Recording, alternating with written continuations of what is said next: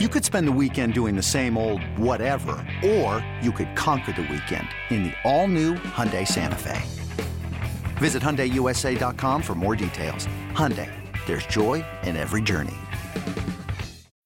When you need mealtime inspiration, it's worth shopping Kroger, where you'll find over 30,000 mouth-watering choices that excite your inner foodie. And no matter what tasty choice you make, you'll enjoy our everyday low prices, plus extra ways to save, like digital coupons worth over $600 each week. You can also save up to $1 off per gallon at the pump with fuel points. More savings and more inspiring flavors make shopping Kroger worth it every time. Kroger, fresh for everyone. Fuel restrictions apply. We're going to be Southside regardless. Chicago, come to the South Side. Like Fancy Island. With your Southsiders, Shane Reardon and Gabe Ramirez. We're excited. It's going to be a good time. Go White Sox! All right, welcome into the first ever episode. This is a big one, folks, of Southsiders, a White Sox fan podcast hosted by myself, Shane Reardon, and my teammate and coworker, Gabe Ramirez, over there to my right.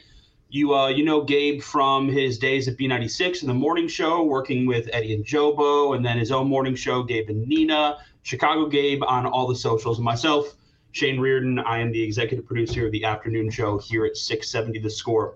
This is a White Sox fan podcast.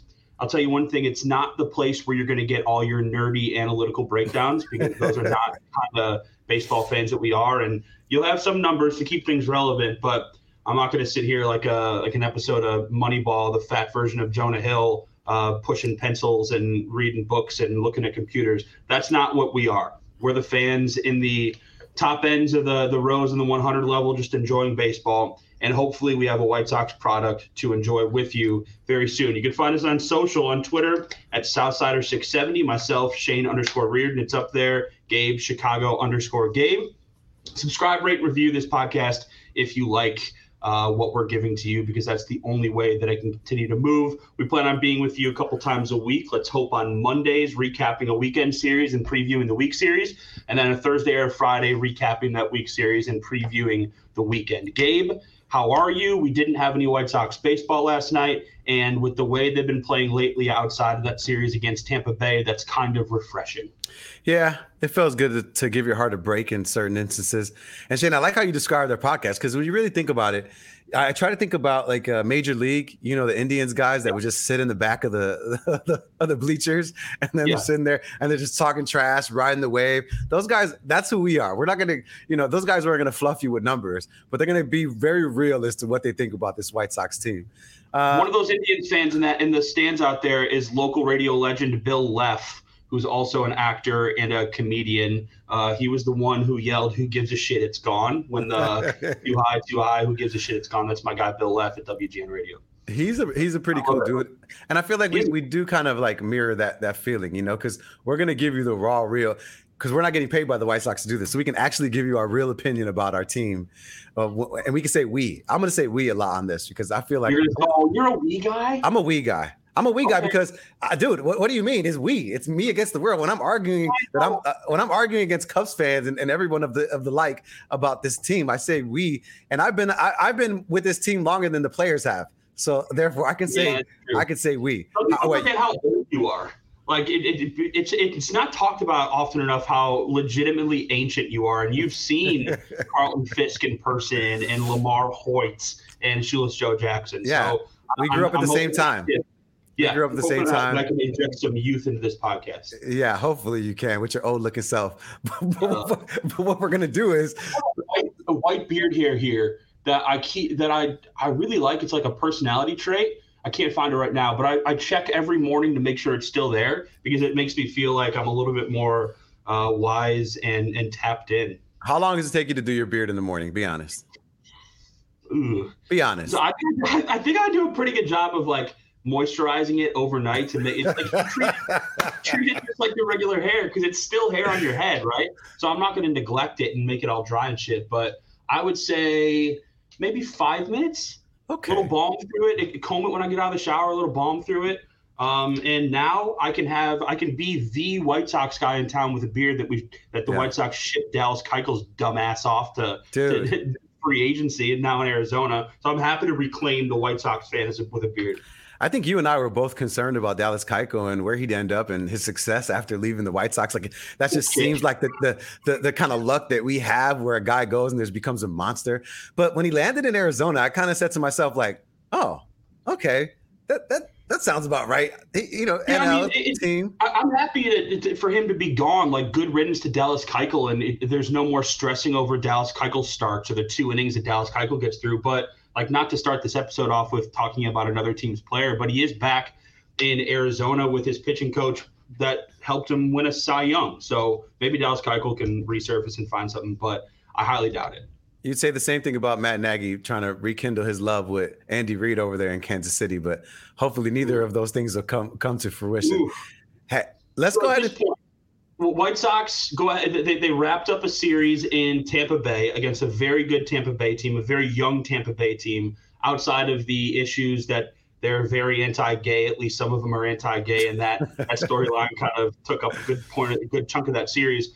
Do you believe in turning points? Do you believe a team can go into a hot AL East ball club and win the series and turn it around a little bit, score some runs, and kind of harness that as the fuel and the motivation to break out of a slump? Yeah, I think it's going to take a lot more than that for the White Sox to, be a turning point, so to speak. But what I do like about what happened this past series is the confidence that it gives the rest of the guys on the team. And I think that in order for the White Sox to be successful and to even get to a turning point, they need to have more offensive production from, guys 5 through 9 in the lineup. And here's an opportunity. You hear about next man up so often, Shane. And when you're talking about the Tampa Bay Rays, I mean, listen, they heard everybody saying that they were going to suck, and they heard everybody saying that they're not going to win the division and they're a trash team now. They hear that. It's not like they're walking around and they're not getting text messages and reading social media. So to be given an opportunity to go up against the Rays team that they feel like they can't compete with, especially with their last 2 guys, right? Giolito and Cease Gillen on the mound. Like, you were wondering, like, is this going to be the Cease that has been dominant, or is this going to be the guy that's going to give up 7 runs in the first 2 innings, or Giolito for that matter, same thing? Are you going to get a dominant performance? So it was good, but as far as turning point is concerned, I'm going to need way more than a series victory against the Tampa Bay Rays. I'm gonna need, like, I don't know, what wouldn't you say, like, a turning point out of 10 games? How many victories do you think you need in order for it to be considered a turning point? Well, I think it depends the opponents that you're playing and where you're at in your season. Like, it can be some kind of an emotional turning point where you come together a little bit, and like the Sunday's game where they scored 6 runs in the first couple innings, but then couldn't do anything after that. Like, that was fun. That's fun to watch the White Sox score runs. And you're talking about, you need production from your bottom 5 through 9 guys. Usually, that'd be a good problem to have. You need more production from your bottom 5 to 9 guys. But with this version of the White Sox, outside of Andrew Vaughn and Jake Berger healthy in the lineup right now, excluding Tim Anderson because he's not in the lineup, they need more production from all of them. You need 2021 type production from Yasmani Grandal, who's hitting below 200, slugging below 200, which is nearly impossible. You need 2021 production from AJ Pollock, who hit a bunch of homers last year and is not nearly the player this year as he used to be. You need 2021 production from Yohan Moncada, who doesn't look like anything right now, and maybe there's that long COVID and he's a little bit tired. You need 2021 production from Gavin Sheets, who looks lost at the plate every single time he's up there. So it'd be a good problem to have a lack of production from 5 to 9 only. But right now, outside of Jake Berger and Andrew Vaughn, the White Sox don't have offensive production consistently from anybody. So that's your point. You get legit production from your stars, and that's how you win baseball games. You can't just skate by on Jake Berger having 4 straight game-winning hits, and that's it. You need a lot more than that. There's a Dominican restaurant in Humboldt Park, right on Dickens and Kimball. And I know Jose Abreu, dude, I couldn't even tell you, but it's Jose Abreu orders from there a lot. He tends to, when he has other Dominican players that come in town, he makes sure that they get food sent from this particular place. And I wonder if that's what it is. Because Shane, I'm literally trying to think of these guys. It's not the money thing, because it's not like they got this new money. They've been having this money. It's not like they're feeling themselves because they still are burnt from losing to the Astros last season. So when I try to think of, like, what the hell is going on, it's like, are they not getting mommy's cooking? Are they not getting the chuleta frita? Like, are they not getting the papa de relleno? Like, what is it that's going on with this team, and why aren't they producing? They got all these, like, I look at Moncada and I say to myself, Papi, I know you did the bachata thing, I know you. He's an emotional guy. Shane, you're a lover, and so you could understand. So I like to, in my head, I like to imagine like what is really going on. Like, did he get into a fight with his girl, and he's been beefing with her? You know, because Latinos were. Which one? That's my point. That's my point exactly. Like he's going through girl problems, and we're not even looking at it through that lens. We're trying to think like, oh, his front foot is not getting forward fast enough. Like, no. He got caught up by his main chick, but with his side chick. Like, I don't know. Don't you just look at this team? Because what other reason can you come up with when it comes to the lack of productivity from the Chicago White Sox team? Yeah, I mean, this might be, I like what you're saying. I understand what you're saying. But when you're at this level, those kind of things can't affect you. You can't let your personal, I mean, Michael Kopech just had a second kid with a second woman, and he's still out there dealing after. He took a whole year off because his girl damn near cheated on him. Like, what are we talking about? Like, dude. I mean, but he knew what he needed to do to fix himself mentally and stepped away. Yoan Moncada, Memorial Day weekend, played Sunday, and that was the last time he played in 5 days after that. But that night, Sunday into Monday, he was at freaking Tao until 3 o'clock in the morning with Johnny Cueto. Like, that may sound somewhat meatball-y, where I don't want these guys to have a personal lives or something like that. Of course I want them to have personal lives. But it's not a good look when you're, like, chilling around in the dugout and you can't play in the baseball game, but you got people spotting you at Tao until 3 o'clock in the morning, and then you don't play for the next 5 days. So my frustration with Yoan Moncada has always been, and I know this is stupid. I know it is because I'm not inside the guy's head. But it's always been, it doesn't seem like he enjoys the game as much as other guys do. And that's stupid. I know. It's like white guy yelling at baseball player. I don't want it to come off that way. But it just doesn't seem like he enjoys the game like other guys do. I don't know. Shane, you bring up a good point, and I think a lot of people don't talk about this too often. Think about the path that most Dominican players or Cuban players take to get to Major League Baseball. It is a grind from a very young age. So it's not, I mean, whereas granted, there's a part of the population that loves baseball, loves the fact that it's getting them out of whatever situation they were in growing up. But you got to imagine that there's 20-30% of the guys that are like, damn, I'm going to work. Just like a lot of us out there hate going to work every day. I'm sure that some of these baseball players, despite the fact that they're getting paid millions of dollars, they're not necessarily in love with it, right? It's a grind, it's a job. And I think that doesn't get talked about enough. And when you look at a guy like Yoan Moncada, of course, we're not going to sit up here and say he doesn't love Major League Baseball. I'm sure he denied that to the core.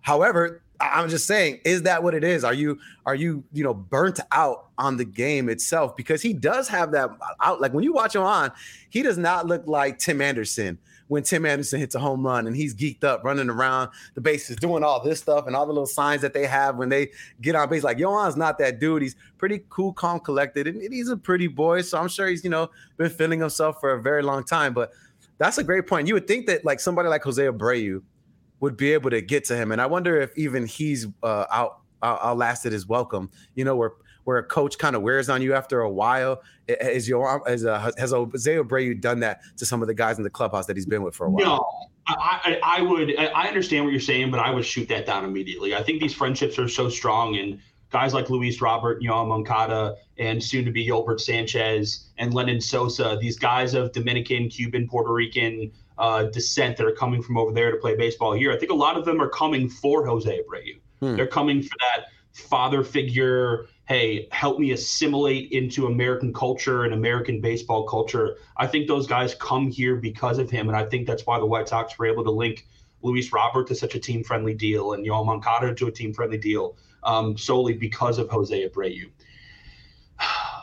We can talk about turning points and specific outings or specific at-bats until the cows come home.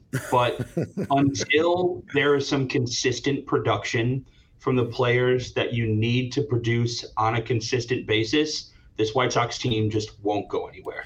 The expectations for them have always been so damn high, and it seems like there's some kind of curse on their window, and the window just keeps on. It's like when you're in your old Chicago apartment and you've got to prop your window up with like a cinder block or something like that in the summer for like 4 or 5 books that you don't want to read anymore. Like it feels like I'm constantly adding another book to that window in my first Chicago bedroom apartment, trying to open it a little bit more and extend that window a little bit more, because right now it feels like it's closing. it feels like it's legitimately closing. These guys are not as young as they used to be. They're getting older. Jose Abreu might not be back next year. If he wants to play baseball next year, he will be back. If he doesn't want to, he's not going to – he'll retire a White Sox. The window is closing, and the front office and ownership has not done enough to fortify and to put the best possible free agents in a White Sox uniform that they could have. They go bargain bin hunting. That's Josh Harrison. Yeah. You didn't need to spend as much money as you did on Joe Kelly and Kendall Graveman. Like, that money could have gone to the qualifying offer or the club option on Cesar Hernandez, who had a cycle last night. I think that was Cesar. Oh, no, it was Eduardo Escobar. Never mind. But like, Cesar Hernandez still started off the season awesome. And the White Sox just let him go for absolutely nothing and decided to fill that position with Josh Harrison. There are so many frustrations that you can't even talk about a turning point until they put the best possible roster out there that they can. It's almost like we're base, dude. Shane, it's like we're unfamiliar with success and we don't know how to find it consistently. You look at teams like the Twins in the AL Central. You look at a team like the St. Louis Cardinals, mid-market teams that somehow manage to get their money in places where it should be and have competing teams year in and year out, where the White Sox seem like they got to build a winner that they need to jump on. Have you ever lived or hung out with somebody that lived near a train? And you know how, like, California Blue Line. Oh, okay. So you know what it's like where people come to your house and then they're like, dude, how do you live like that? And you're like, live like what? Like, you don't hear the noise in the background. You know, it becomes bad. I feel like that's how we are as Sox fans. Like, we see this team, we know there's noise, but we don't know how loud it is. And I think a lot of people look at this team and they're like, you guys aren't positioned for success in the future. You all right, baby? You aren't positioned for success in the future. And it sucks because they got a good enough team to be there. Don't you think, Shane? I mean, they have a good enough team to compete. The talent's there. It's about execution. This is solely about execution. It's about execution. It's about putting your team in the absolute best position to succeed. And that's something, like I said, front office and the current manager, Tony La Russa, doesn't do. If I see Andrew Vaughn, who is, when Tim Anderson's not in the lineup, the best hitter on this team and the best pure hitter total on the team, if I see him in the 6, 7, 8, or 9 hole one more time, I'm going to offload my season tickets to the next lucky bastard that I see walking down the street. Like, hey, you can just have the rest of them. This is where we disagree, bro. This is where we disagree. You want Andrew Vaughn at the bottom of the lineup? Not bottom like 7, 8, 9, but I don't mind him in the 5, 6, 7 space. You know, I look at it's like look, Shane, we play on the same softball team together. When you had me leading off that one game, what did I say? I'm like, dude, I can hit and I'm gonna get a hit every time, but I'm gonna end up on first base. I'm not gonna hit a triple. I'm not gonna double. I'm not gonna hit a home run. And I feel like that's how Andrew Vaughn is, where you can count on him to get that base knock. But it'd be much better if there were people in scoring position so that way you can take advantage of it. The worst thing I would like is for me to get on base and then I'm a duck out there on first, not being able to get in because we're then depending on guys that are struggling. Because you just said it yourself, 1 through 9 we're struggling outside of Anderson and Andrew Vaughn. But if we could luckily get a 3, 4, 5 guy, 2, 3, 4, 5 guy on, and you have Andrew Vaughn to then take it over after that, I mean, I just need some more runs, and I'm trying to figure out how to get them. You know. In a normal situation where all the other White Sox stars were producing, then yes, I'm with you. Andrew Vaughn's probably suited best in the 5 or 6 hole because guys will get on base in front of him. In a situation where literally nobody is getting on base and Andrew Vaughn is one of the only ones, then I want him getting as many at-bats as humanly possible. So, hell, I'd have Andrew Vaughn lead off if nobody else is getting on base and he's the one getting on base. I'd have Jake Berger lead off. Like Yasmani Grandal led off the other day. Like they're having to piece together things while Tim Anderson is out. And the Yasmani Grandal thing, like whatever Tony feels he's got to do, maybe he feels like he has to put him in a higher up position to up his ego or confidence or something, because outside of the little half swing 2 RBI single that he had in Tampa Bay, like, the guy has shown absolutely nothing. So in a normal situation, yes, I agree with you. Andrew Vaughn's likely your best 5 or 6 hitter, maybe even a 4 hitter. But in this situation where nobody else is hitting and nobody's getting on, I want him high up as possible to get as many at bats. Okay, let's pretend everybody's healthy, Shane. Let's pretend everybody's healthy. I have a lineup for you. Oh, I love this. Damn it, I love this. All right, go ahead. So Tony La Russa, we're 52 games in or 51 games in. He's had a different lineup for every single game. Assuming everyone is healthy, Like this is your optimized Chicago White Sox lineup with one removal. Reese McGuire is no longer on the team because I can't stand that. You hate him, right? Dude, I can't stand that guy. Tim Anderson leading off. Andrew Vaughn in the 2-hole. Luis Robert in the 3-hole. Jose Abreu in the 4-hole. Yoel Moncada playing second base in the 5-hole. Okay. Yasmani Grandal in the 6 in the 6-hole DHing. AJ Pollock in the 7-hole. And then either Lennon Sosa or Yolbert Sanchez playing second base. Where's Eloy Jimenez at, bro? Come on. We got to get him in that lineup. Oh, shit. I forgot. I'm waiting. I'm like, you got Yohan at the 5. Why not Eloy? I'm like, okay. I'm brainwashed right now. I'm brainwashed by the White Sox injury bug, and I forgot that Eloy even existed for a second. He's about to do his AAA assignment, so he'll be back soon. You got to throw Eloy at 5 in there. I like the lineup. I love the lineup so far. That's the problem, because you look at somebody like Jake Berger, who's absolutely smashing the ball. There's really no room for him except for maybe at DH when Eloy comes back. There's no room there. Right. Because Pollock's going to be in the lineup. Grandal has to be in the lineup. Unless he keeps sucking, then you got to have him be a pinch hitter off the switch hitting pinch hitter. I don't know, man. So Anderson, Vaughn in right. I'd have to play Vaughn over AJ Pollock right now. Yeah. Luis Robert in center. Abreu first base in the 4-hole. Eloy left field in the 5-hole. Moncada at third base. Grandal catching. And then Lennon Sosa, Yolbert Sanchez, or Jake Berger at second base. And then your DH is Berger when he's not playing second base, that kind of thing. You know, it's tough. It's a good problem to have if everyone's healthy and playing well. And that doesn't happen nearly often enough. Ever. And this lineup misses the best table setter in all of baseball in Tim Anderson. One of the best leadoff hitters in baseball, one of the best contact guys in baseball, one of the best defensive shortstops in baseball in Tim Anderson. And that's what they're missing right now. You can't have a carousel at the top of the lineup. You just can't, especially in a team where nobody gets on base at the moment. Yeah. I mean, Danny Mendick's been trying his best. I mean, obviously, but no one's going to fill the shoes of Tim Anderson. I think we should spend a moment or two just to have some Tim Anderson love. I was talking to Anthony Herron the other day, and I was like, he had the quietest batting title you've ever seen in Major League Baseball. Like, he won it and no one cared. And it was like, dude, this guy just came out of nowhere and it was like, you know what, I'm gonna focus on base hits, doubles, and smacking the ball with just raw power occasionally.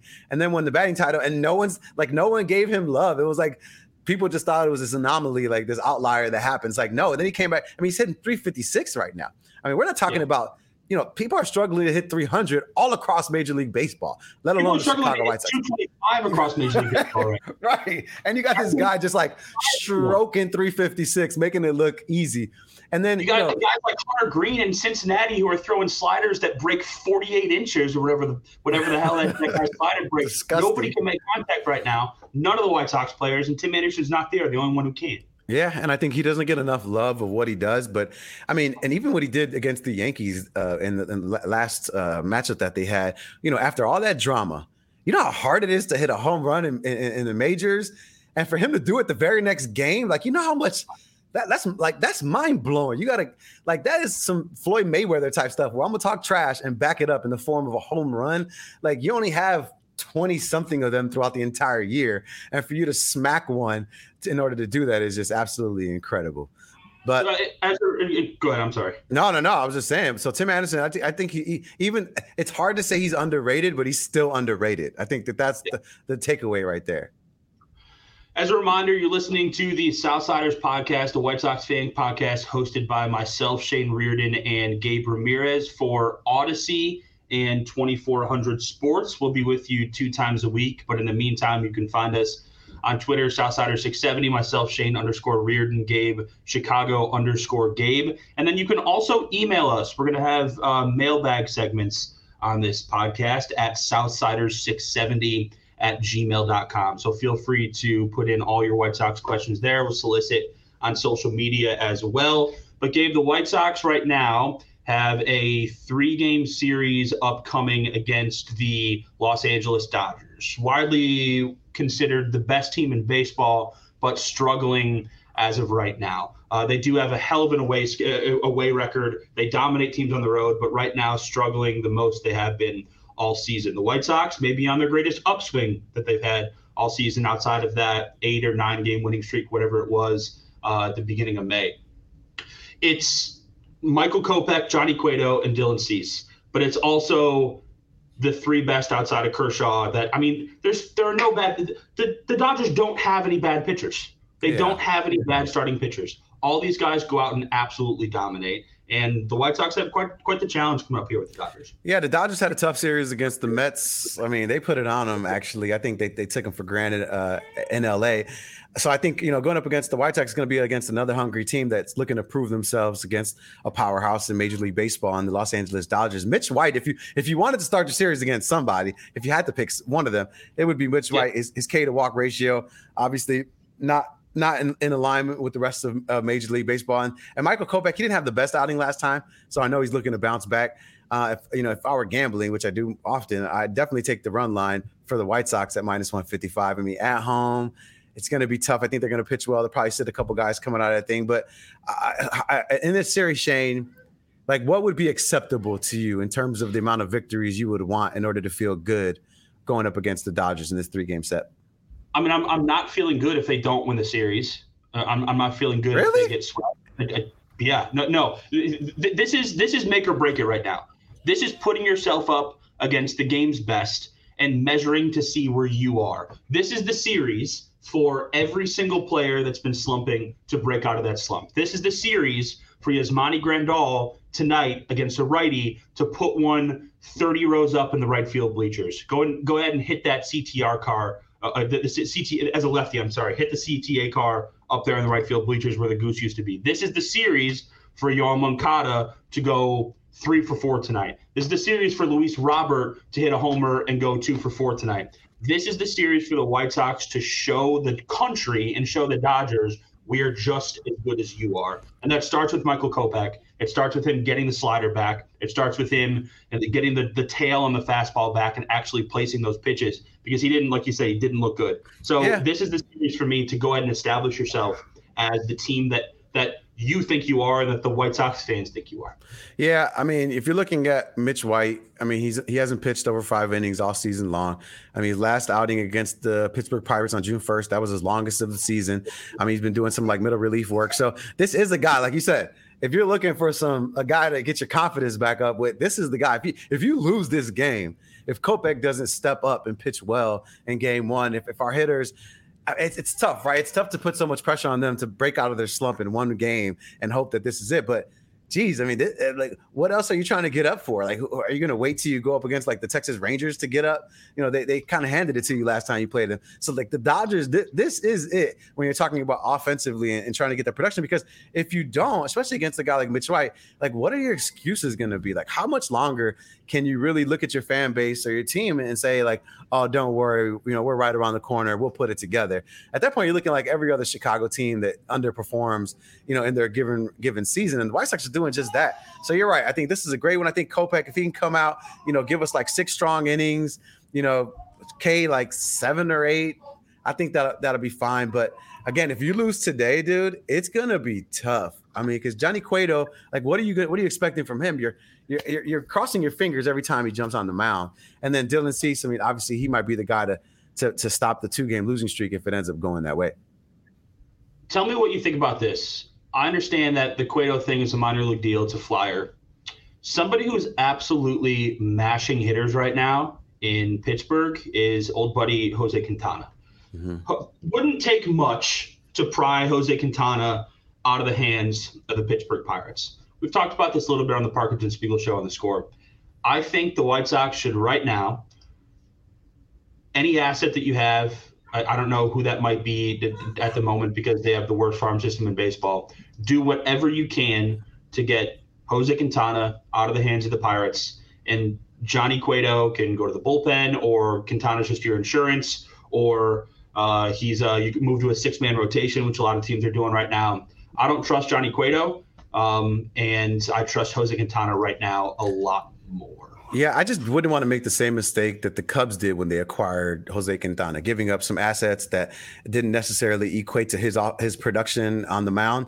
And I just feel like, I don't know, I know what to expect from Jose Quintana. It's exactly what you just said from Johnny Cueto. You're not going to be certain week in and week out what he's going to be able to give to you. And if that's the case, I already got a guy on my team in Johnny Cueto that I feel like he has more to prove of the three guys, right, that we had that are cut from that same cloth. Dallas Keuchel, Johnny Cueto, Jose Quintana. Those are all three guys that you're hoping to be like a veteran presence to eat up some innings and to get you an occasional victory here and there. But out of the three of those guys, you just mentioned it with Yohan Moncada. Keuchel, I felt like he just didn't care, right? He was just like that. He was like a Jay Cutler type. Like, I'm here. I already won my World Series. I don't really care too much. Quintana is like, I got my money. I'd prefer to be in a smaller market with less pressure on me because you saw what he did in a high-pressure situation when he was with the Chicago Cubs. Now, Johnny Cueto, I feel like he got that chip on his shoulder. I feel like he's like, yo, in Spanish, papá, yo soy lanzador. I can go ahead and throw this ball whatever you want. Like, he feels in his head he's still the best of the best. So if he still continues to perform the way he's been throwing the ball, I think you kind of almost have to lean on him in that space. I don't know. I just think Quintana, if you end up giving up something and he ends up playing the way you assume he will, which is a mediocre type baseball, then you're going to kick yourself at the end. So I don't know. I'll disagree with you, Shane. I'd say you leave Quintana where he's at, let somebody else overpay for him when it comes down to it. And then it's not overpaying. Like, he's on a $1 million deal in Pittsburgh. That's all I'm saying. Like, you take a flyer on a guy who is going to be easy to pry from the hands of the Pirates. But we're not the only ones that are going to try to get him, though. That's the thing. So the price is going to be driven up. Yeah. I'm trying to find some kind of insurance policy for Johnny Cueto because. So you don't like Cueto?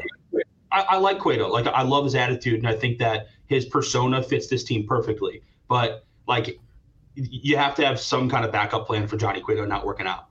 You're assuming. I hate the assumption, but you're assuming that another White Sox starting pitcher will get hurt before the end of the season. That's just what happens with this ball club. Like, right. Lance Lynn will come back, but somebody else will get hurt. There has to be some kind of insurance policy because every single loss against a bad team that the White Sox have is shortening that leash, shortening the leash, shortening the leash.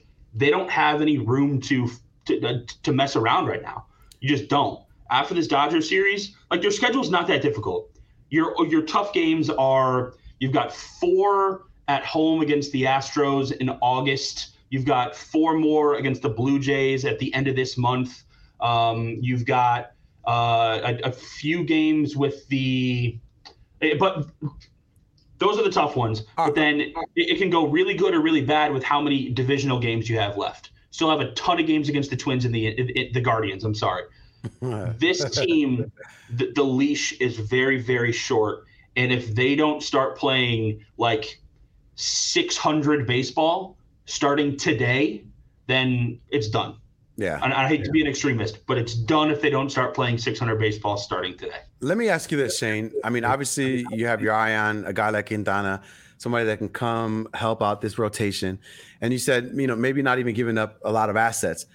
What if an opportunity came along where, you were asked to give up some high level guys that are on our team or associated with our team for a guy that could be not a number one? That's obviously probably not going to happen, but a solid number 2. If you can get a solid number 2 guy, would you be willing to give up some pieces that some would say we're going to, should help the future, is what I'm asking. Not an Andrew Vaughn type, but somebody maybe like one level below him, like a Berger, like maybe even like a Garrett Crochet. Like, would you be able to give up those guys in order to secure a number 2 starter?